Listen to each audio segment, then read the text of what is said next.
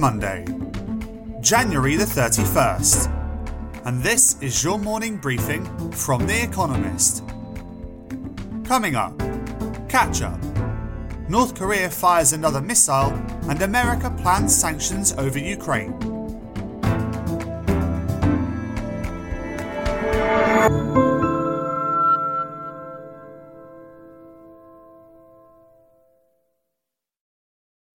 First, the world in brief. North Korea confirmed it had successfully launched a ballistic missile that might strike a target as much as 5,500 kilometers away, its longest range test in 5 years. State media released photos allegedly taken from the missile. Kim Jong-un's regime appears to be ramping up its weapons development program. America expressed concern and vowed to take, quote, steps that are designed to show our commitment to our allies.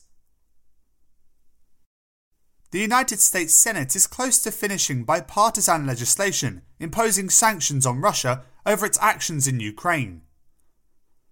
Measures may include penalties on large Russian banks, as well as providing Ukraine with military aid, for which it can pay later. Britain also plans to impose sanctions on Russian financial institutions, energy firms, and prominent figures close to Vladimir Putin, Russia's president. Portugal's ruling centre-left Socialist Party easily won Sunday's snap election. Opinion polls had predicted that the party would struggle to gain an outright majority. Antonio Costa, the Prime Minister, vowed to, quote, govern for all Portuguese, declaring that, quote, an absolute majority doesn't mean absolute power. The country will now have a stable government to oversee its application for pandemic recovery funds from the EU. Spotify said it would add advisory warnings to any COVID-related podcast hosted on its platform. The streaming giant had been criticised for promoting misinformation through its partnership with Joe Rogan, a popular podcast host who has interviewed vaccine skeptics. Daniel Ek, the CEO, said Spotify had, quote, an obligation to do more to provide balance and access to widely accepted information. Media freedom in China is shrinking at, quote, breakneck speed, according to a report by the Foreign Correspondents Club. The group, which the Chinese government has deemed to be illegal, said that journalists are frequently subject to physical assaults, online abuse, and having their visas denied. Local journalists in mainland China and Hong Kong also face difficulties, it alleged. Italy's Electoral College voted that Sergio Mattarella serve another term as the country's president, even though he had previously ruled himself out of the running. The choice of Mr. Mattarella came after 6 days of sometimes farcical horse trading between Italy's ruling parties. It means that Mario Draghi, once the frontrunner for the presidency, will remain as Prime Minister. More than 1,400 flights were cancelled on Sunday because of a winter storm in Northeast America. Several inches of snow fell on the New York area, with strong winds that reduced visibility and made driving especially hazardous. New England got the worst of it though. Boston set a record for single-day snowfall, 23.6 inches. And fact of the day, a quarter. The share of current farmland that would be needed if the world was vegan.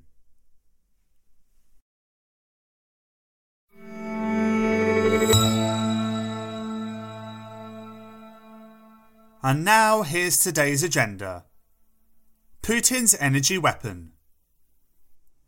A complete shutdown of piped gas from Russia, which makes up roughly 1/3 of the gas burned in Europe, was once unthinkable. Not anymore. If Vladimir Putin, Russia's president, makes a move on Ukraine, energy could become a precious bargaining chip should the West hit Russia with sanctions. Europe will suffer if Russia cuts off the gas, but it has some options up its sleeve. The continent could use more liquefied natural gas from countries such as China, and its energy system has become more resilient in recent years, leaving once isolated countries better connected. The bigger price will be paid by Russia. Turning the taps off completely could cost Gazprom, its state-controlled gas giant, between $203 million and $228 million a day in lost revenues, according to one calculation. Russia's central bank reserves would cushion such a blow, but the wider commercial fallout would surely hurt Gazprom's ability to do business.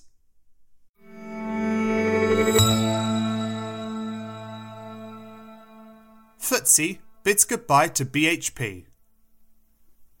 On Monday, the world's biggest mining group leaves the FTSE 100, Britain's benchmark stock market index, in favour of a main listing in Australia. With a value of $162 billion, it was the third largest firm on the index, behind AstraZeneca and Shell. Since 2001, BHP has split itself across the hemispheres, with 42% of the group listed in London as BHP plc and the remainder in Sydney as BHP Ltd. The London-listed entity's share of earnings, once 40%, has since fallen to below 5%. The attractions of Britain's stock market have dulled too. In its mid-2000s heyday, it hosted 1 in 5 of the world's initial public offerings. By 2021, that had fallen to 1 in 25. Meanwhile, the Baroque corporate structure made mergers and acquisitions more complicated.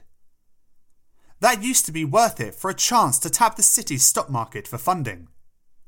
BHP's shareholders have decided it no longer is.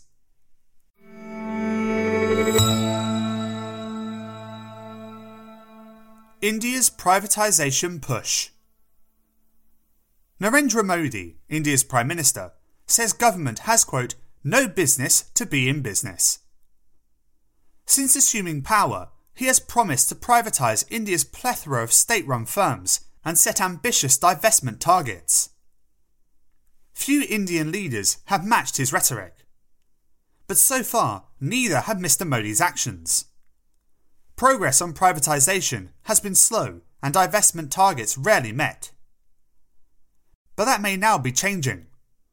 Last week, the government completed its largest divestment so far under Mr. Modi, handing over Air India, the national carrier, to Tata Group, a conglomerate.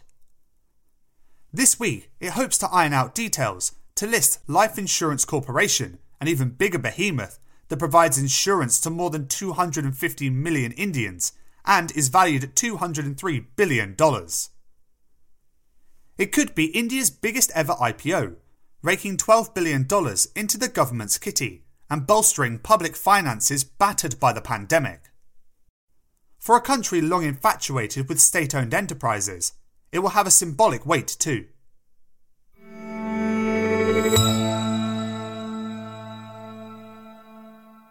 If the world were vegan.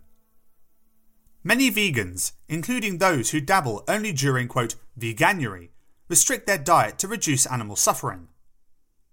But many also do so for environmental reasons. Beef farming produces 31 times more CO2 emissions per calorie than tofu. Enjoying a prime steak means feeding animals with plants rather than consuming those plants directly. That inefficiency means that humans need to grow more plants than they would in a vegan world. Of all the habitable land, about half is used for agriculture. Of all food production, around 80% is dedicated to pasture or crops for animal feed, according to an extensive study of global food systems. If everyone were vegan, agriculture would need just a quarter of the land it uses today. Even a diet avoiding only meat from cattle and sheep would cut land use in half. A little more, quote, veganuary spirit all year round would be a good thing.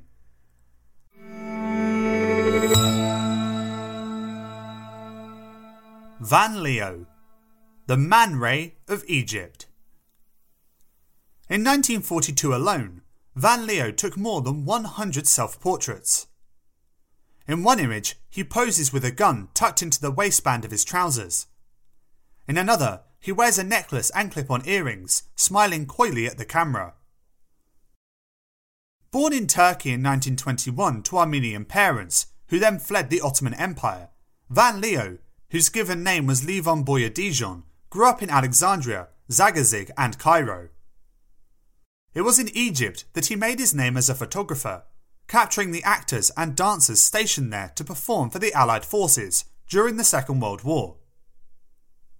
More than 3,000 of his images are collected in Becoming Van Leo by Carl Basil, a new 3-volume book that sheds light on the man behind and often in front of the camera. As well as cementing his place as a leading Middle Eastern photographer of his time, Becoming Van Leo suggests he may rank among its most enigmatic characters too.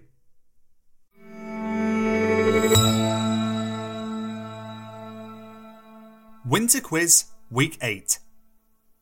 The battle with our baristas enters its final week. As in previous weeks, we'll serve you a new question each day. On Thursday, your challenge will be to give all 4 answers and tell us the connecting theme. Email your responses and include mention of your home city and country by 5 p.m. GMT on Thursday to editor-espresso@economist.com. We'll pick randomly from those with the right answers and crown one winner per continent on Friday. Monday. What is the term for a nominal rent that is applied to some properties?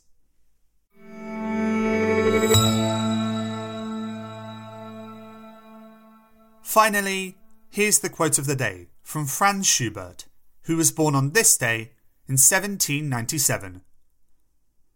Anyone who loves music can never be quite unhappy.